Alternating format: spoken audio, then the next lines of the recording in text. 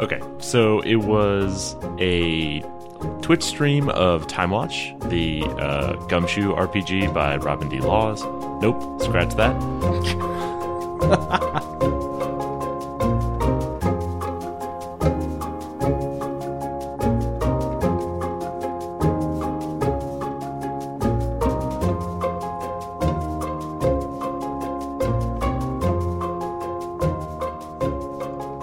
Live from the Mundangerous Playground in New York City, I'm your host Shane. And I'm your host Ishan. And welcome to episode 145 of Total Party Thrill, a podcast for game masters and players where we discuss our campaigns in order to inspire yours. In this episode, we're talking about how to explain a new game system to your group. But first, the Rogue Traders split the party in the Dynasty Unwarranted campaign. And later, Sailor Moon defends the universe and her friends in the Character Creation Forge. You know, Shane, when you applied with the city for a permit for the Mundangerous Playground, you assured everyone that it would be a lovely community area with like green space, and yet everything is rusted. Yep. And it's mostly tires that have occasionally been set on fire. Well, let's be honest. It's a dump. Yeah. Because everyone knows For that children. When you do a real estate deal in New York City, if you make any public easements, you immediately renege on that offer. I think you're taking the wrong impression away from this administration, Shane. No, that's just how real estate gets done in the Northeast, okay? You're like the guy who watches The Wolf of Wall Street and says, yeah, this is a good idea. Nope, I'm just a guy who knows a guy who had some stuff to dump. No, we'll get to that later. Shane, you did a live stream, didn't you? And I did not? Yes, I did. How was it? Because I didn't watch it live, obviously, because if I could have watched it live, then I would have just done it with you. It was good. Here. What was it? Because all I've heard thus far is something about time-traveling Nazis? It was a Twitch stream of Time Watch, a time-traveling Gumshoe RPG, and it was hosted by the Don't Split the Podcast Network. On their channel and GM'd by Vegas Lancaster. And indeed, we did stop the Nazi Time Corps from ever existing.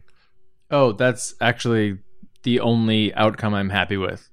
Oh, we stopped the Nazi Time Corps for now. Is not a good outcome. Well, right. Well, I mean, that's kind of the problem, I guess, with time travel is that you can never really stop them forever or even for now. It's just like we stop them in this way. What do those words even mean? Exactly. I spent a lot of time doing mental backflips, and it was very confusing. Nice. Okay, so how was the system compared to other Gumshoe type games that we played? Exactly like other Gumshoe games we've played. Okay. So base level of competency, and then spend finite numbers of points in order to succeed better or accomplish more difficult tasks? Yep, and the same split between investigative and general abilities. This one is themed around time travel, so you've got things that help you like anchor yourself in reality so that you don't, cause paradoxes and stuff like that. Oh, is this the type of time travel where you slowly fade away in photos? Yeah. Nice. It's a kind of time travel where, I mean, it's Back to the Future time travel. Like, we had to go back in time to prevent a marriage that spawned the Nazi Time Corps. No, we did not stop Nazis. We just stopped the Nazi Time Corps. You just stopped their parents from getting together. We stopped one Nazi's parents from getting together. But what if they really loved each other? Well, I guess we stopped one time Nazi from marrying the love of his life, who stuff happens and Amelia Earhart is involved. You know what? I'm okay with time Nazis not finding true happiness. Oh, yeah, no, I was fine with that, too. I did feel a little bit bad at the end. I had to at least make sure that we had only ruined his life from a happiness standpoint and hadn't accidentally turned him into a Nazi. Oh, right. Always the danger. Right. Why is Hitler so angry? It's because so many people keep traveling back in time to try to kill him. Yeah, exactly. Mm-hmm. For no reason, as far as he's concerned. As far as he knows. Right. All right. Speaking of not making any sense, Shane, where are we in the Dynasty Unwarranted campaign? We're jumping back segments so that I can say there's a link in the show notes. It makes no sense. Time travel. Woohoo! So the Dynasty Unwarranted campaign is our Warhammer 40k Rogue Trader game, played using Dark Heresy 2nd Edition rules by Fantasy Flight Games. And on the Dead World Malajact, the Rogue Traders and their 2 best companies of armsmen have located the Verza House, an ancient obsidian fortress once occupied by the fallen Dark Angel, Lord Cypher. You know, I keep thinking maybe we should stop bringing our best companies of armsmen on away missions, because they invariably die horribly, and then we are left with our now best companies of armsmen. Well, the thing is, you never run out of best companies of armsmen. It's true. It's like you never run out of least dirty clothes. For some reason, I never run out of lieutenants. There's always a new one. Right. Okay, so we're in the Verzer house. I believe we're in the basement of the Verzer house. Or at least some of us are. Some of us left. Yes. All of the Rogue Traders and some of the Honor Guard. And you are repelling the second attack of the day, actually. It's like the second attack of the hour. Well, yeah, that's how coordinated attacks work. So first they attacked in the upper casements and hit you there. Then they attacked through a tunnel in the basement and tried to hit you there.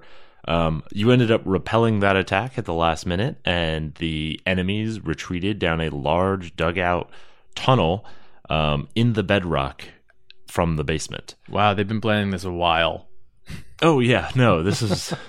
seems like this was there for their purposes. Wait, they didn't dig it just for us? No. I am disappointed. Yeah, in the 3 hours you've been there, they didn't have time. I felt special. But you have figured out that you were being attacked by mutated humans. Not grossly mutated, but mutated enough. Just mildly mutated. Right. Almost like they had, been exposed to some bad kinds of chemicals. Like Batman villains. Like from an exterminatus or something. Or something.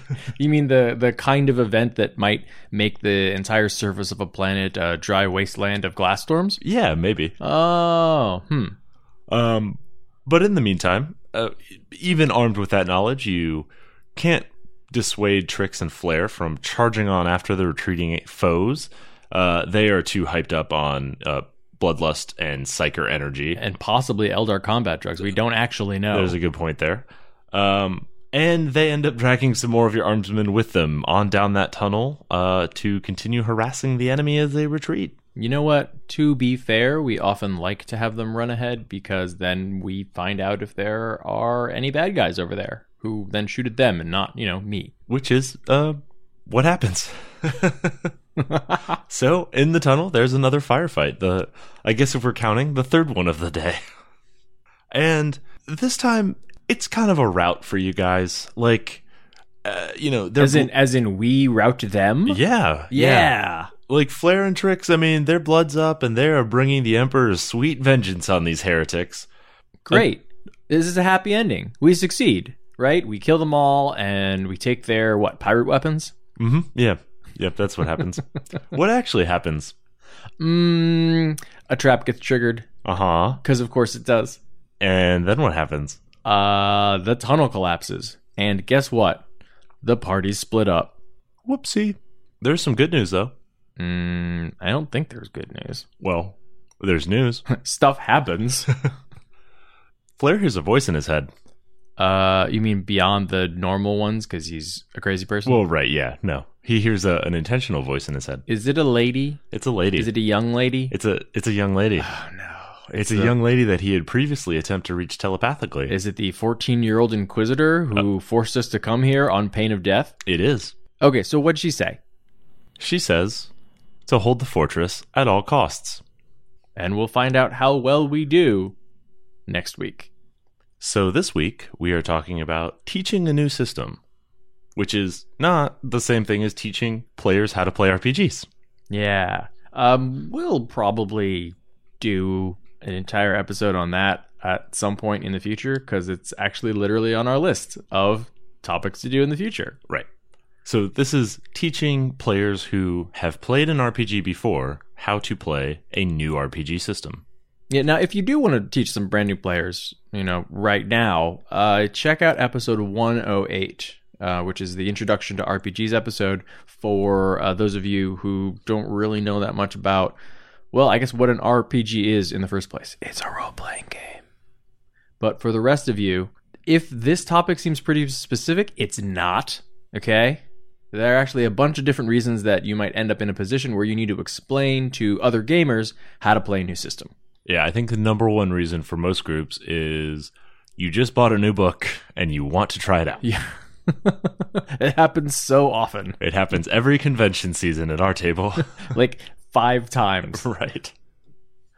So we talked about before how our group rotates GMs. We rotate games. We'll do somewhere between 6 weeks and 6 months of like one game with like one GM, and everyone else is like playing the same characters in the same party. And then we'll just set that aside for another arc of a different game with a different GM. And often that's actually with a totally different game system. Actually, I think it's pretty rare that we will go from a game in one system to another game in that same system, because we're really looking to kind of shake things up and not just give the GM a chance to rest and play, but also to give everyone at the table, I guess, a chance to sort of use different mental muscles, and it keeps the game system from getting too stale. Of course, even if you're in the kind of group where you've got the same GM for 13 years and it's always the same GM and always the same players, it's quite possible you might find yourself in a pickup game with some new people. Maybe you're at your friendly local gaming store picking up that new game system that you want to try out. Or maybe it's International Tabletop Day. Hey, or maybe you just need some more minis or some dice because you never have enough dice. So you joined a game so you can steal them? Yes. Okay. This also happens a lot at conventions. I mean, I know when I play at conventions, I almost never know the system. I'm always learning it, like, for the first time. Yeah, I think that's one of the things that we sort of keep an eye out for when we're picking convention games in the first place, is like, oh, okay, I got to learn all of this stuff anyway. It's going to be a new setting. It's going to be new people. May as well learn a new system. And maybe that's something that we can bring back to the table, for our home game. All right, so if you're teaching a new game system, it is most likely that you're going to be the GM. So what's the first thing you need to do in order to teach players your new game? You should have, at the very least, a passing familiarity with the game that you're trying to teach. Yeah. I think it's fine if like you're all like, we have no idea what we're doing and, we all want to learn together. That's sort of a different beast. Yeah, but you can't be reading the book for the first time. Yeah. At the table. It doesn't quite work that way. Right, you're not actually playing then. Like, you should all just go read the book. Yeah. So at least make sure that you've read the core mechanic and know something. If you're going to do character creation, something about that. Like, make sure you've got a sense of how the game is supposed to be played and sort of what kind of adventures it's meant for. Just have an understanding of the elevator pitch and how to at least roll dice. Yeah, make sure you have the right dice. That helps. Yeah. If it's a game that only uses D6s and you showed up with your White Wolf D10s, you got a problem. Yeah, you open the first book of any Fantasy Flight system and you're like, I have none of these dice. I will, yeah. I'm going to need the similar size dice, but with different symbols.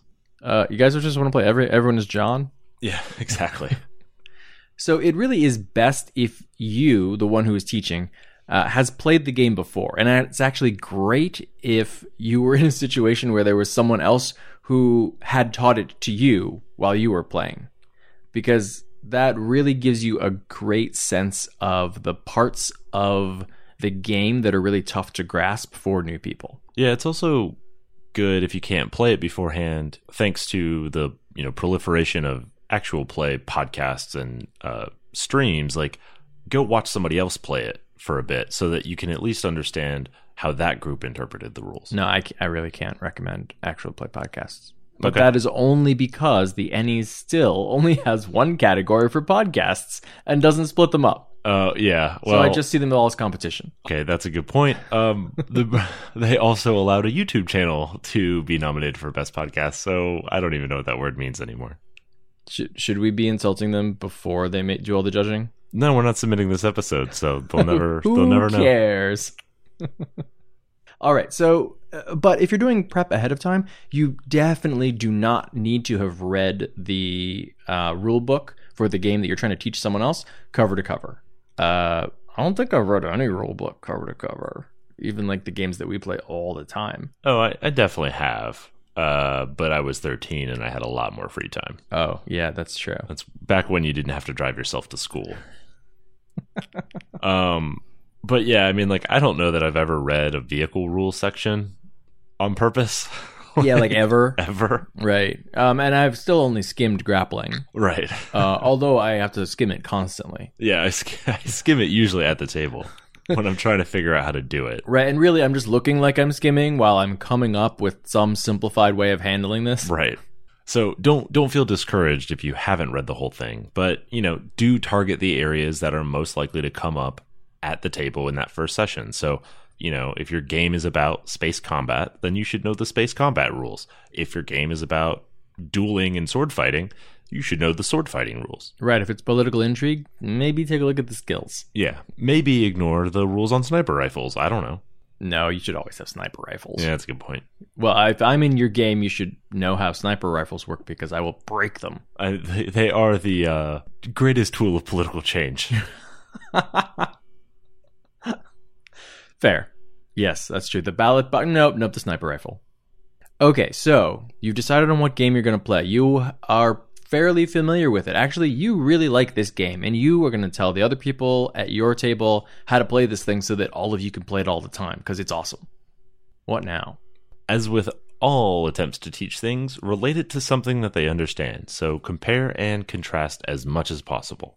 Yeah, the nice thing about teaching a new system to other people who've already played different RPGs is that you've got a common touchstone. So all you really need to do when you're explaining something is not do it from the ground up. Just compare it to the system that all of you know. It's like a language, right? Okay, we all played White Wolf.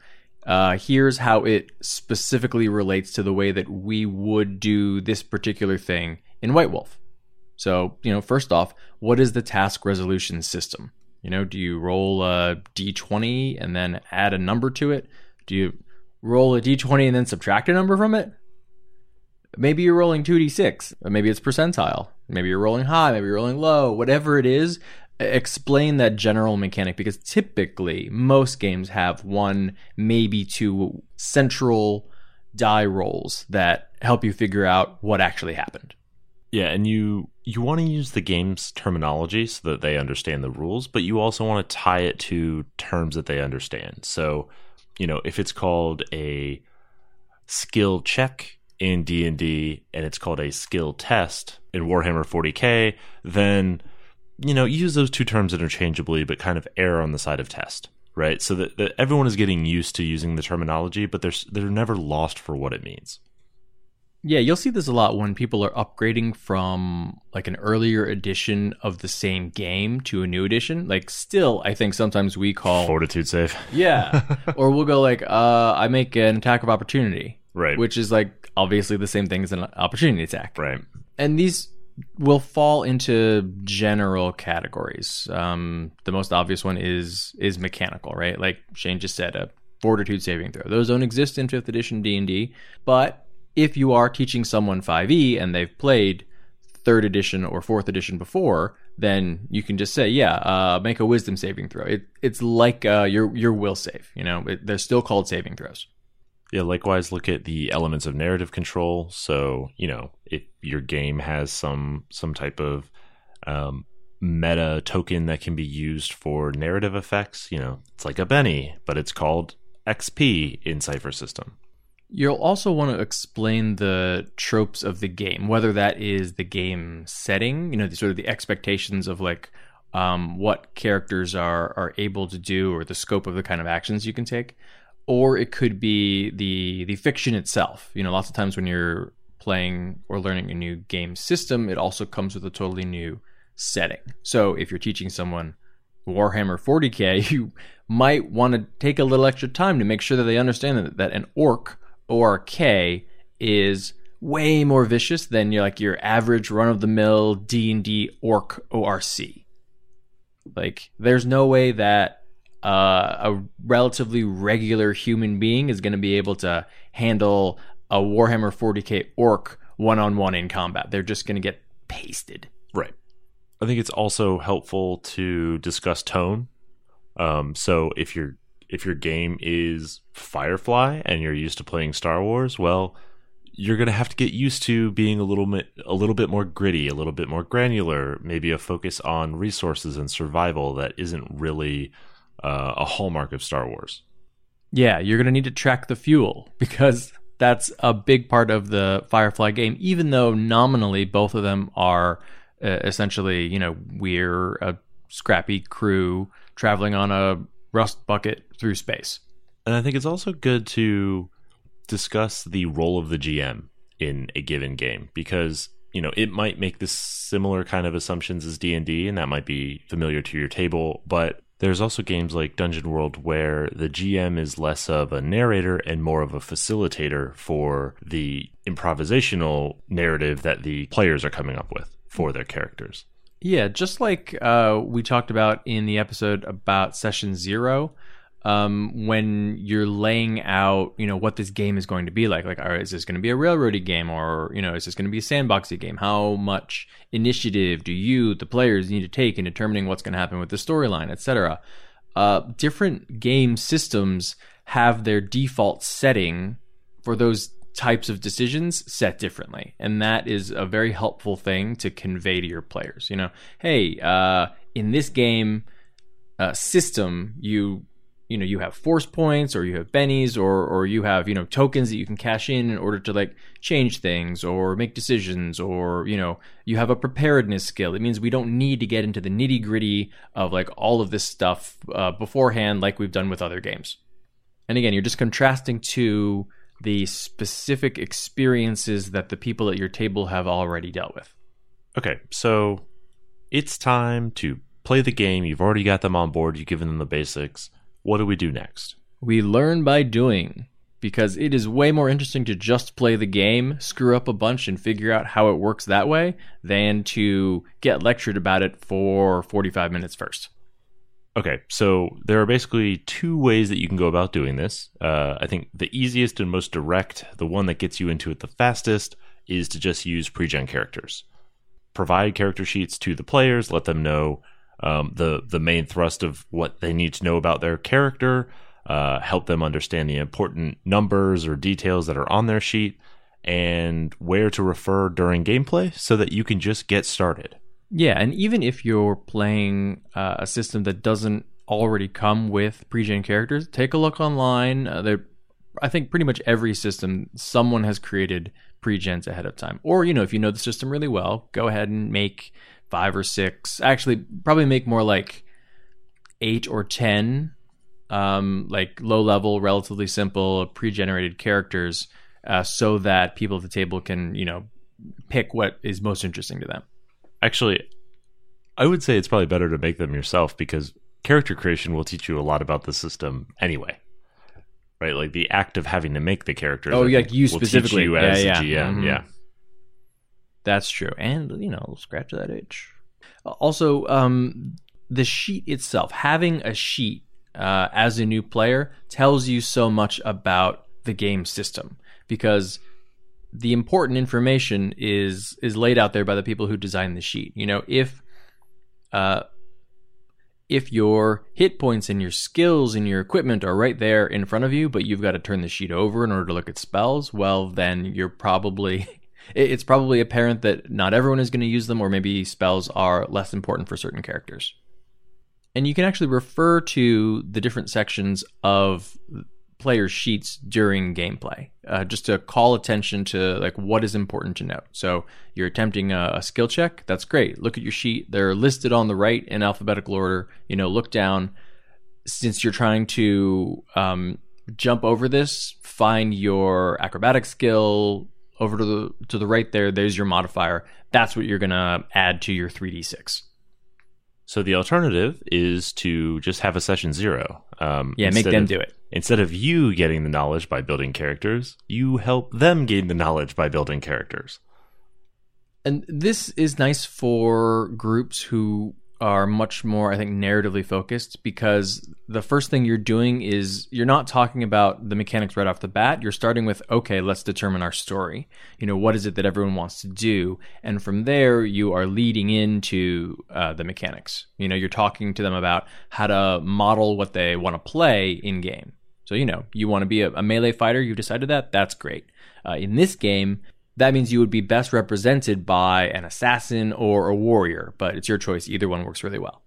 And then this also gives you a chance to explain the mechanics as they cross the interest of the players, right? So, hey, I'm thinking of playing a pilot. Can you explain to me how these rules work? No, you can't play a pilot. All right, well then I'm playing a sniper.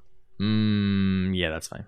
I'm playing a spy. A sniper pilot. I want to be a detective. I want to be free. I want to be a supermodel. Oh, well, that's assassin. Well, maybe. But why male models? You kidding me? I just explained that. So, when you're explaining this, it's probably best to focus in the general terms about how these things work rather than getting, stuck on the details. Once you're actually playing the game, you can kind of dig in on the nitty gritty of the mechanics. So once you've actually got characters in hand, then you're just going to start playing the game like you would normally, as if you knew what you were doing, which is really the best way to play RPGs in general, no matter what you're playing. Right, yeah, just fake it. So that means starting with a scene that engages the characters in the story and then asking them what to do. Here's the setup. How do you respond? And then the character's actions in the fiction of the story then give you an opportunity to explain how those are going to be carried out with the mechanics of the game. Okay, great. You want to talk to this guard and you want to convince them to let the party through this locked door that they're guarding. Okay, that's called a whining check. You are going to need to whine at them. In order to make that check, if you look on your sheet, you can see that you roll 6d6, and then you count the number of times that you rolled 5 or above. Wait, you don't want to play this game anymore? Well, it's called whinging. I see. It's like 40K. It's a British RPG. Right. Okay. Yeah. So when we played Night's Black Agents with our group for the first time, you and I had already played it in a one-shot at a con, and I picked it up and was like, I want to run this. And so we started playing, and then when we got to investigation, it got like a little weird, right? Because I just started giving information, and people were like, wait, do I have to roll? Like, what's going on here? This is not how this usually works. Right. Why am I getting all this for free? Right. I don't understand. What's the trick? Is this false information? Yeah, exactly. And already being me as the GM, no one trusted any information I gave. Not at all. No, you guys are super spies. You just get stuff by showing up and saying, I look for it. Yeah, I think we also did not a great job of indicating the tone where they heard vampires and what they heard was Buffy the Vampire Slayer, when we were leaning more towards, no, not everyone is a vampire. If we meet a vampire in 6 sessions, that's a big deal. Right. That's true. They thought it was like Monster of the Week kind of, Buffy or X-Files sort of thing. And it's very much more like, hey, it's the Bourne Identity, except at the end, there's a very strong hint that there's a vampire involved. So you're probably going to engage with the skill system of your game before you engage with the combat system. That's not always true. But, be aware that usually combat is the meatier mechanical section for games. So when you get to combat, you'll need to go a little bit slower and sort of explain options and consequences to the players as they're going through so they understand the underpinning mechanics. Yeah, it's a bit counterintuitive because, if you're taking a little time and studying whatever system you're about to run, you've probably spent the majority of your time really trying to understand the peculiarities of the combat system. But don't get thrown off when, for for the first like half hour or hour of your session, there's actually no combat, because most situations or most scenarios that you're going to present first, unless you're doing like in media res, it's going to take them a while to get to the point where they're actually fighting people. They're sort of exploring that initial room gently because you have no idea exactly how to do anything. Right. So generally, you just want to keep your players from blundering into obvious mistakes because they're not familiar with the rules, but otherwise just kind of let them explore and make mistakes and understand like this works, this doesn't, as they slowly get more familiar with their sheet. Yeah, and when you're in combat, point out to them issues that their characters that they're playing would understand, even though they as players may not understand it or may miss it because they're just not familiar with whatever it is, the setting or the system, right? So if I'm playing a 40k Psyker for the first time, yeah, you may have told me, okay, this is the grim dark future and like, there are demons and, you got to be careful when you're casting spells, but I probably don't quite yet understand that there is a non-zero chance that when I cast a spell, I kill the entire party. Wow. And that might be something that you might point out. It might be the reason you played a Psyker in the first place. It might be. It's true. It might be the reason I was like, that's the sheet I want. Yep. It also might be that I'm the player that always plays the wizard. Right. So I think it's also a good idea as you're going through the system to like sort of help players benchmark their characters so they understand like what's good odds of success, what's poor odds of success, like is this a lot of damage or not a lot of damage? Like, I think there's always a moment of truth in like the first combat when the first character gets hit by an NPC for the first time, and especially if it's like a particularly dangerous NPC and it's just like, oh yeah, like I'm feeling really good, I dealt like 5 damage, I've got like 11 hit points, like I'll be in good shape, and 13 I'm down on the ground, great. Yeah, how'd that happen? Wait, does that happen a lot? Yeah, oh, because you're fighting a vampire. Should I have healed myself immediately? Right. Yeah, it helps to understand the packets, right? Do things happen in 1s and 2s or like 143? Yeah, is this riffs? Right. Like, are we talking damage or mega damage? Right. What is mega damage? Well, it doesn't matter because you're dead now. Right. Just as the name implies, it's 1,000.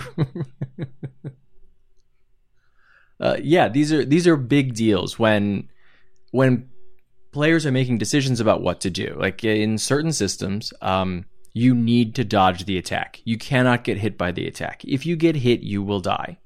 But if you're used to a system like D&D where, you've kind of got like this bag of marshmallows around you in terms of your hit points all the time, you may think it's fine. It's one hit. Like I'll just soak it up. But in a system where, you've got 4 wounds and the minimum that a goblin is going to do is 1 wound because this is a really realistic, gritty game, get out of the way. Right. There's also comes when your players aren't making mistakes in tactics. They just are missing like, very specific peculiarities about the system. Okay, I'm going to make a tactical retreat. Well, because you're not using a disengage action, that opens you up to opportunity attacks, and 4 people are going to hit you, and that's definitely going to knock you down, is something that you should be conveying. Don't get in a situation where they say, okay, I'm going to make a tactical retreat, and then you're just like, opportunity attack, also 2 more of them, you're down, you suck. Like, it would have been nice to be like, your character knows this will happen. You probably don't want to do that, but you certainly can if you want to. Yeah, you just gotta be careful about that because you don't want to give the impression that you're playing for the characters or for the players, right? So, obviously terrible ideas, sure, but questionable cases, I think you just need to let them make mistakes. I think there's like a middle ground of hand-holding in the very early stages. Like, for example, almost every game system describes falling and falling damage differently. And so, if I am 20 feet off the ground, like a cliff or something like that, is this a jump I can make? Like, as a human? I don't know. Isn't that a setting question? Like, is that a metagame question then? It can be depending on how the game handles it, right? Like, the game might be like, oh, if you're trained in acrobatics, ignore the first 10 feet. In which case, it's no big deal at all. Yeah, okay, but that's D&D. Like, D&D is about superhumans. Star Wars falling damages kills you instantly because there are no superhumans. That should be driven by the setting. Well, but something like 40K, some characters can do that and some characters can't, and it just happens to be because of the way the skill is written. And falling? Yeah, you can make an acrobatics check and take less falling damage. I feel like I could kill you with falling. Well, what I'm saying is the edge case, right? Is 10 feet a lot? Is 20 feet a lot? 70 feet is obviously a lot. Okay. I mean, yeah. Twist your ankle and see what happens in 40K. Like, you're as good as dead anyway. This is why I never let you teach me a system. We might as well just put a bolt round in your head. So the last bit of that first session, just make sure that whatever the cool thing about your system is, like its claim to fame, make sure that you highlight that in the session, whether it's at the beginning or at the end. Just like if you're playing the World War II fighter ace combat RPG where you are battling the Red Baron, well, you better make sure that you're battling the Red Baron in that first session and not just like sitting around in the hangar like shooting the shit and playing cards, you know? Yeah, it turns out you really were just sitting on your doghouse. Yeah. That's the thing that your players are going to remember when they're deciding, do we want to play this again? Or, 6 months down the line, oh yeah, that was the game where people punch tanks and they explode. Right. Exalted, right. So even better than teaching a game by doing, I prefer to let other people teach the game for me. Yeah, that's the best advice a podcast could give. Don't teach the game. Find somebody else to do it. Great work. So all the suggestions that we've given you previously, they all apply, but you can just make sure that, other people or everyone has the rules ahead of time. And what's definitely going to happen, what always happens is there are some people who are super interested in learning a new system and others who are not. So great. The ones who are interested, they read the rules. They probably read the rules better than you do because, you're like planning a session and they're not. And then you just let them chime in when someone has questions about how to do stuff. Yeah, just make sure you create an environment where you're working together to understand the system rather than adversarially or oppositionally. Yeah, this is a chance for your rules lawyers to shine and not in combat necessarily. They can actually be helpful. Yeah, perfect. Did you know that falling damage caps out at 77 average damage? I think you can make this. Just go for it. Great. All right, so what are some caveats to teaching rule system? What's some gotchas? This is going to take forever. It's going to take way longer to get through stuff than you expect. So for the first session, don't plan a full session. You're not going to get through what you normally get through. Yeah, it's kind of a half session thing. Like, maybe plan a couple encounters and an optional encounter in your back pocket, and a pretty simple, straightforward story because it's unlikely that first encounter is going to go so smoothly that you can just race through your adventure. Yeah, but hit the highlights. Tiny bit of combat, a little bit of healing, so they understand how that works. If it's a game like D&D where there are different pillars or like subsystems, touch on those, or totally ignore some of the ones that like are not integral to understanding the game. It's also important not to ridicule the players for not being familiar with the system, right? So be encouraging, be patient, teach them rather than making them feel foolish for not getting it on the first try. Yeah, I remember when some kid in like 4th grade was teaching me how to play chess, and he didn't tell me that knights could jump. And so of course he took my pieces and I was like, what? How did you even do that? And he was like, look, this is how you learn. Listen by up, losing. noob. Yeah, that was basically it. He was basically camping on all my pawns. He was pawn camping. That guy sucked. Pawn camping is not very nice. You should report him for that. Yeah, the worst. And then he was like, en passant. And I was like, what is that even? You don't even know what that means. Don't act like you take French. I definitely pronounced it wrong. Right. And then, go ahead and allow more take-backs or like a minor bit of retconning, more than you normally would. Don't let people go back like multiple turns, right? But if someone's like, when it finally dawns on them and they're like, oh, and this would significantly change something, maybe go ahead and let them do it. Or just be like, all right, you got to roll with it. Roll with it, and we're going to move forward. That's really, really good advice for Jim for our first session engaging with the war rules in Birthright. Because about one round into that, we all went, oh, we've made a terrible mistake. Oh, wow. Our army's going to die. We better do something dramatic and brave. Charge? Oh, we put our spellcasters places where they can't hit anyone except our own troops. Just like good artillery. You bury them in the infantry. Right. All right, so once you've had a session, it's important to get feedback from your players, right? Like, not from the sense of how did I do as a GM, but understanding what it is about the game that they liked, that they disliked, that they understood and figured out quickly, or what they struggled to understand that they want to understand better. Yeah, and it's good to have that list because it's quite possible that something that someone really didn't like about the system could be due to a misunderstanding or like a misreading of the rules, or maybe you didn't explain it quite clearly enough. It's also really good to iron out if someone loves something and it turns out that is not at all how the game is played. Yeah, that's actually important to provide feedback for your own stuff, right? So when you weren't 100% clear on a rule and you just made a ruling to keep the game moving, go back and check that and then say, hey, did we do that right? Did we do that wrong? If we did it wrong, let's be clear on what it should have been so that nobody goes in with a false understanding of the system. And then we say this about every new game, even if it's not a new system at all or a new setting. But, for the first few sessions, go ahead and let people retcon their builds.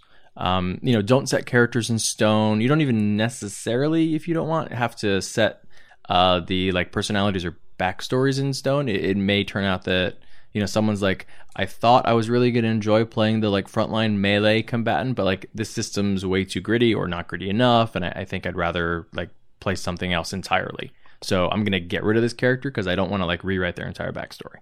Yeah, I like this a lot. You can run into a problem sometimes when you do a prologue kind of adventure sort of introduction where as there are a few players at the table, maybe I'm not crazy about my character and your character looks really interesting and you really like your character, but you also like some other, and everyone is trying to figure out what seems to fit their play style and what's the most exciting from their perspective. The only challenge that I run into there is sometimes cool, the rogue looked really cool when you played it. I want to play a rogue. It's yeah, the rogue was really cool when I played it. I'm just going to keep playing rogue. The only problem with that sort of trial mode is just what if now people's preferences have aligned and you have to decide who gets to keep it and who doesn't.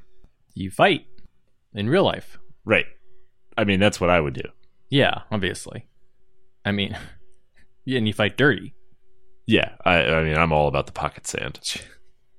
Yeah, in that situation, I think it's sort of general above the table etiquette, which is, hey, I got the rogue first. Maybe don't step on my toes. Yeah.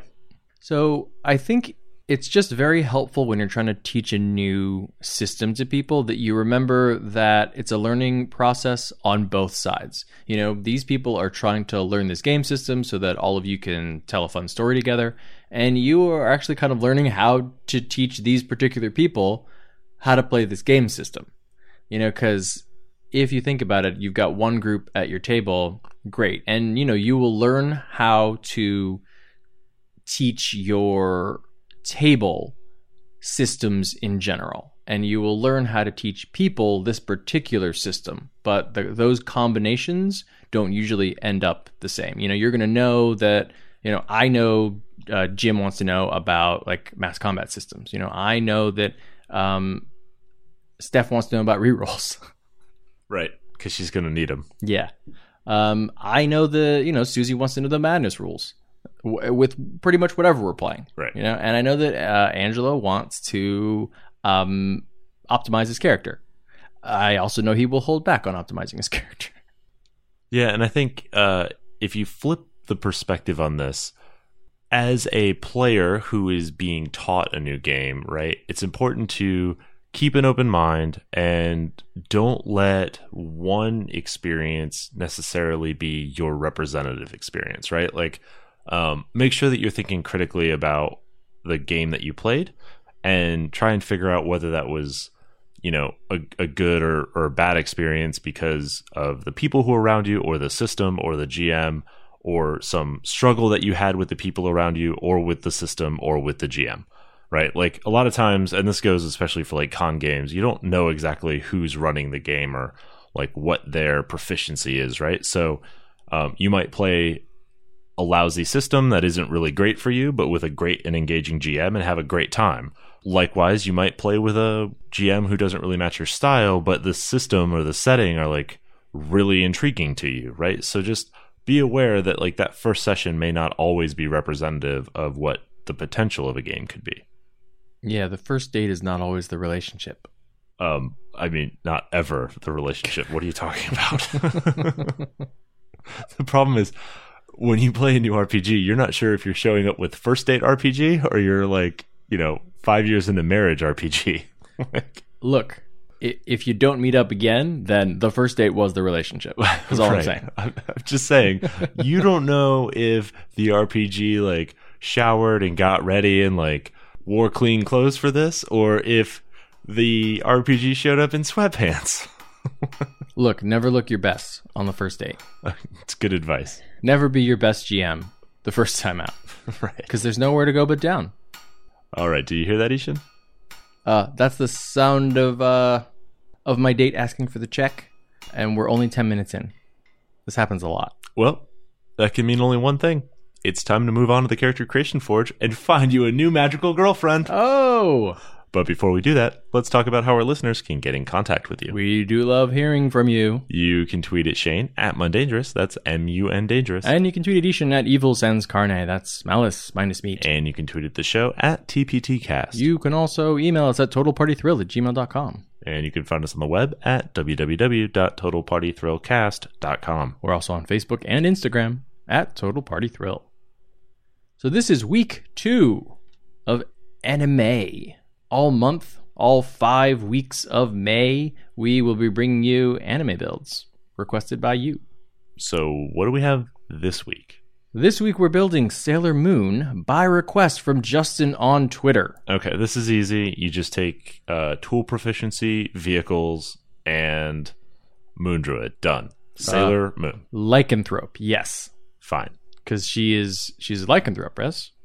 As far as I understand, which is basically perfect understanding of all anime ever, yes, Sailor Moon is a Navyman and a lycanthrope.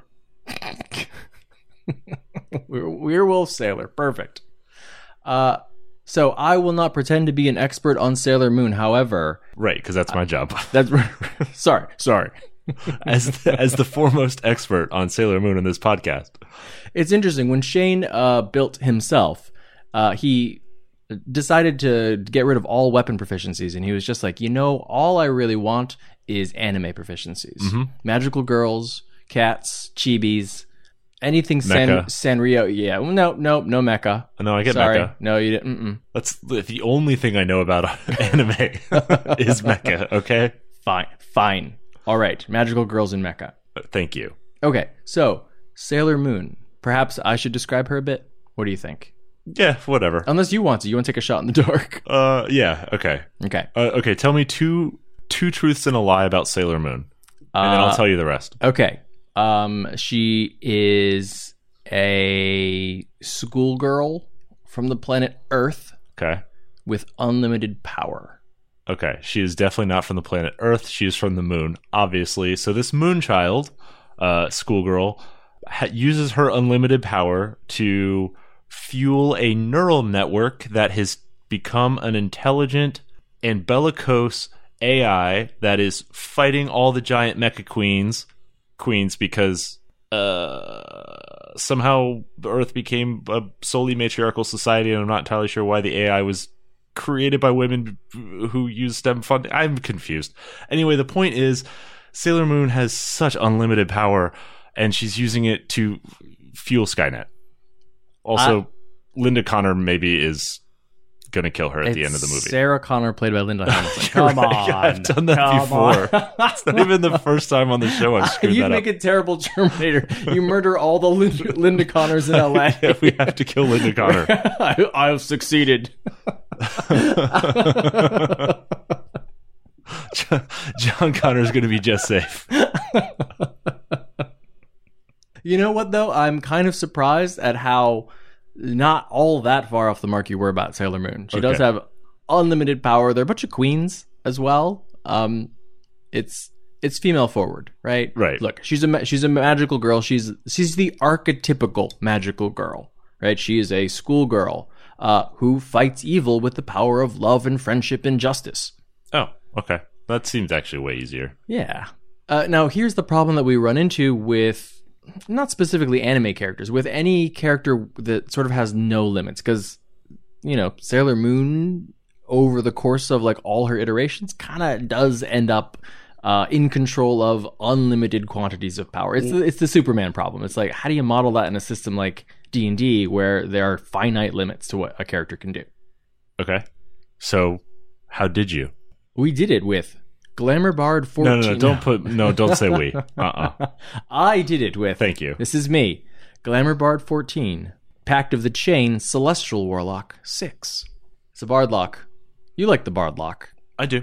And I think really what we're going for is we want to model some of her most interesting and most iconic attacks and the sort of spirit of her, right? Because Sailor Moon succeeds because she wills it. She essentially chooses to succeed and believes hard enough, which is harder to model with a mechanical D20 roll.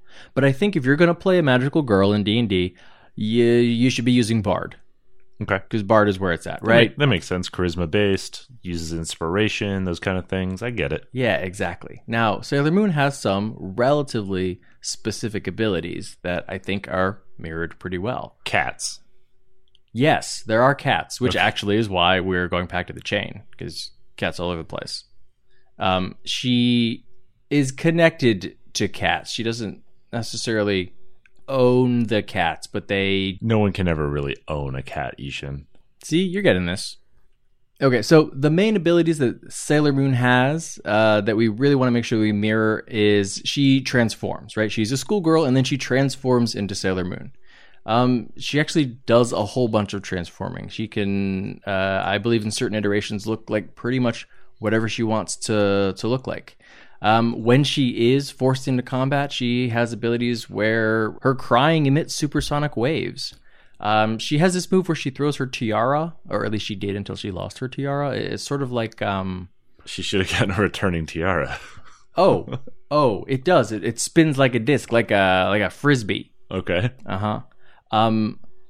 Also, sometimes when she throws her tiara, it scatters stardust, and people who are under mind control are no longer mind controlled. That feels like a counter charm. Yeah, that's absolutely correct. Bard 6, baby. Counter charm. Okay. Also, if you really needed to dispel magic, which, of course, as a bard, you're going to pick up. Right.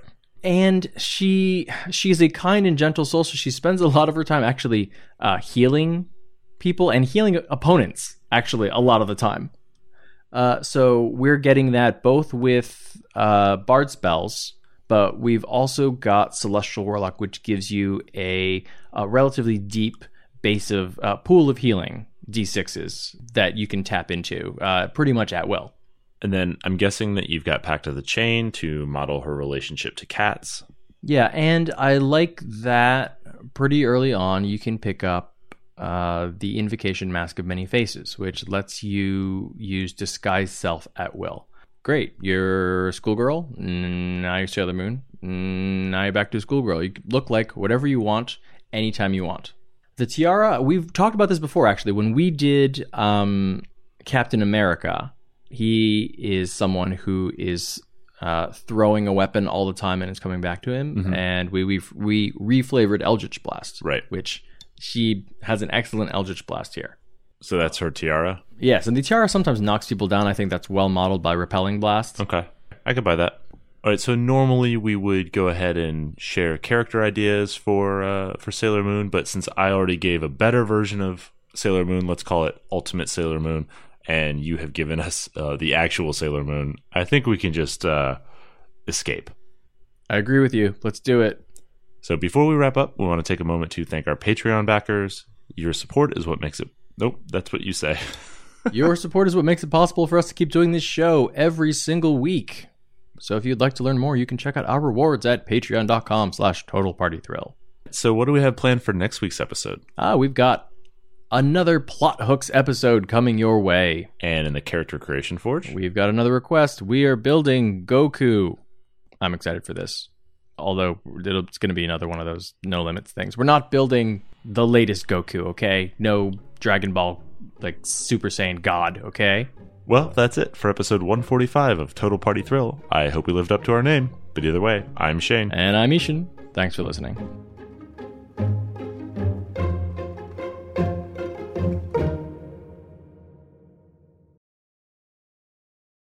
I feel like Goku is the name of the patron saint of Baton Rouge. Geaux. You're just putting as many silent consonants in there as you possibly can? Yeah. Okay. Well, also silent vowels. He's very French. Okay. Look, the French love anime. It's actually true. It's totally true. Okay. Great.